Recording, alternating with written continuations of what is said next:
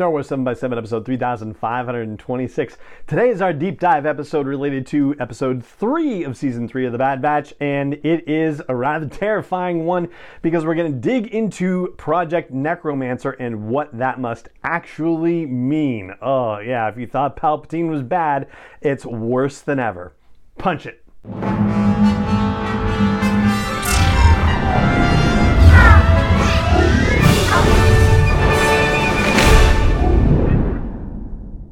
Hey Rebel Rouser, I'm Alan Voivod and this is Star Wars 7x7, your daily dose of Star Wars joy, and thank you so much for joining me for it. So this is our deep dive episode related to episode 3 of season 3 of The Bad Batch.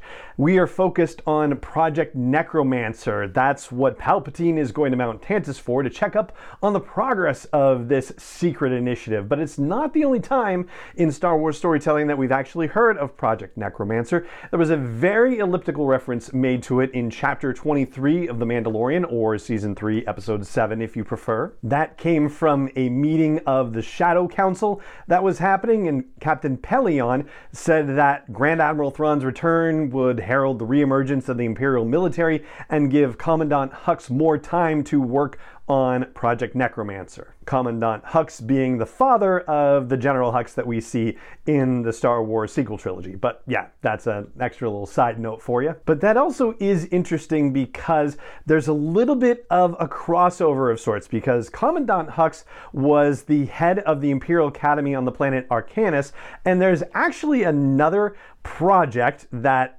deals with the abduction of Force-sensitive people that is tied to Arcanus, but is called Project Harvester. So there's a reference to it in the Star Wars book that came out a couple of years ago. And here's what it says in there. Just one of Darth Sidious's secret plans, Project Harvester aims to identify and capture Force-sensitive children and turn them into agents of the dark side. Operating from the planet Arcanus, the children are raised in the care of Sidious's agents, like the Inquisitorius, for example. His ultimate vision is to train an army of Force-sensitive spies to use their powers to see events hidden across the galaxy. The Emperor believes that by peering into events, he can find and destroy anyone who opposes him. One target of Project Harvester is a newborn child of former Jedi Master Eth Koth, who shares her father's potential to connect with the Force. Other possible members include the Lothalite Dara Leonis, and they're found through cadet academies, which identify Force potential and then transfer the children to Arcanus. So that is a reference to a couple of things that happen in the Star Wars Rebels series, but Project Harvester actually also has roots back into the Clone Wars series. There was a story arc where Cad Bane was hired by Darth Sidious to steal a Jedi holocron and then tricked Anakin Skywalker into opening the holocron so he could get a list of Force-sensitive children from it, and then Sidious tasked Cad Bane to kidnap a few of them and bring them to Mustafar, where they were going to have surgery done on them. It's in this episode that Palpatine actually says the part about wanting to have a whole roster of dark side spies, so that part from the Star Wars book, and says that, if the surgeries don't work and the children die, then I've lost nothing anyway. In that Clone Wars episode, the TLDR version is that the Jedi figure out he was taking kidnapped children to Mustafar, and Sidious gets wind of the fact that the Jedi are onto him, has the children moved and the facility destroyed, so there's no evidence and no trace where the children went. Who knows? Probably Arcanus seems like the likely thing, but maybe not just Arcanus. Maybe Cetron, for example, that we got to see in the previous episode of The Bad Batch, that facility that had since been abandoned by the Empire, and maybe Mount Tantus. So let's talk about Tantus and Project Necromancer. And necromancy, by the way, I went and looked it up just to be sure. The practice of communicating with the dead with a particular eye toward predicting the future seems very appropriate for the situation, because according to Palpatine, nothing is more important to secure the future of the Empire than this project, which seems basically tailor-made to just allow Palpatine to live forever. During the episode Shadows of Tantus, Dr. Royce Hemlock takes Palpatine into the vault where a bunch of quote-unquote specimens are being kept. And according to Hemlock, the specimens are well guarded to make sure they remain viable for testing.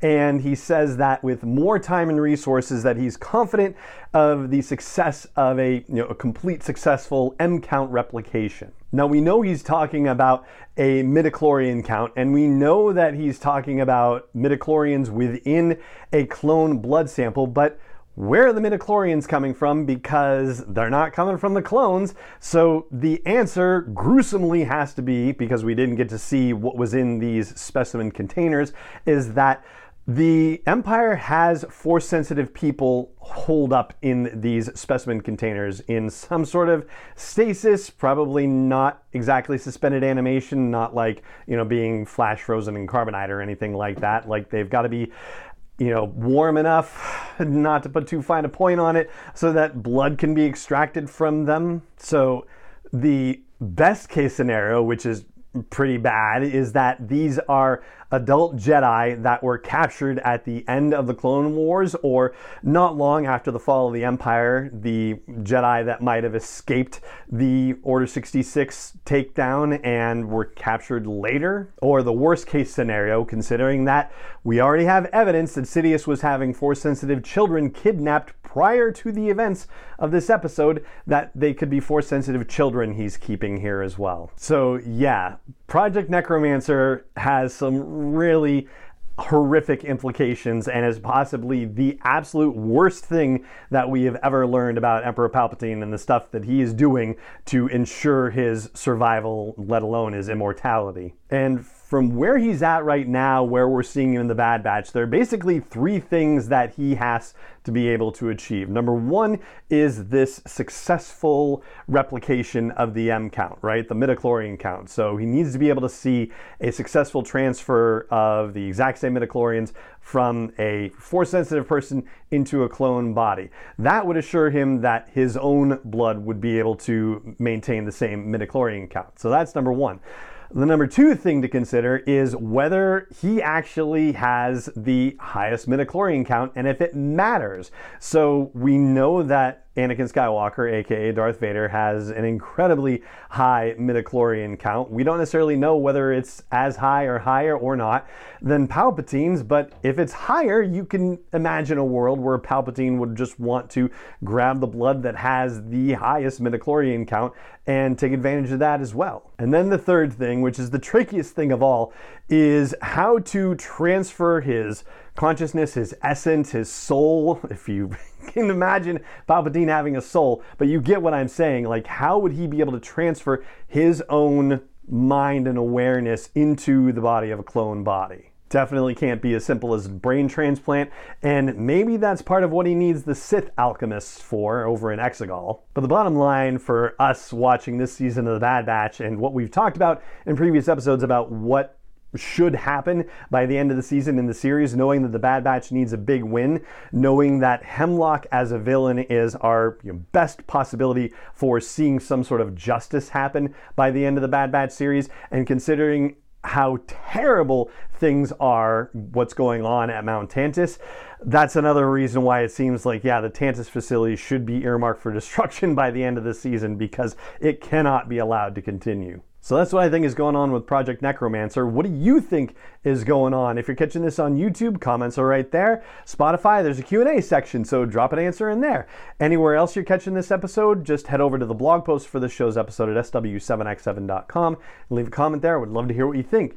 And so that is going to do it for our deep dive episode inspired by episode 3 of season 3 of The Bad Batch, Shadows of Tantus. That's going to do it for this episode of the podcast. If you enjoy the show, please help more people find the show so they can add a daily dose of Star Wars joy into their own lives. You can do that by leaving a rating or review on your app of choice. You can do that by hitting subscribe or like or follow or join on the app of choice. And you can just tell people on your own social media channels or wherever you run into Star Wars fans in your daily life. And if you really enjoy the show and want to help support its development and ongoing production as we approach the 10th anniversary of the show in July, you can head over to patreon.com/SW7x7 and check out the options there. And it just remains for me to say thank you so much for joining me for this episode, as always, and may the Force be with you, wherever in the world you may be. 7x7 is not endorsed or sponsored yet by Lucasfilm Limited, Disney, or 20th Century Fox, and is intended for entertainment and information purposes only. Star Wars, the Star Wars logo, all names and pictures of Star Wars characters, vehicles, and any other Star Wars-related items are registered trademarks and/or copyrights of Lucasfilm Limited, or their respective trademark and copyright holders. May the Force be with them. All original content is copyright by Star Wars 7x7. We hope you love it.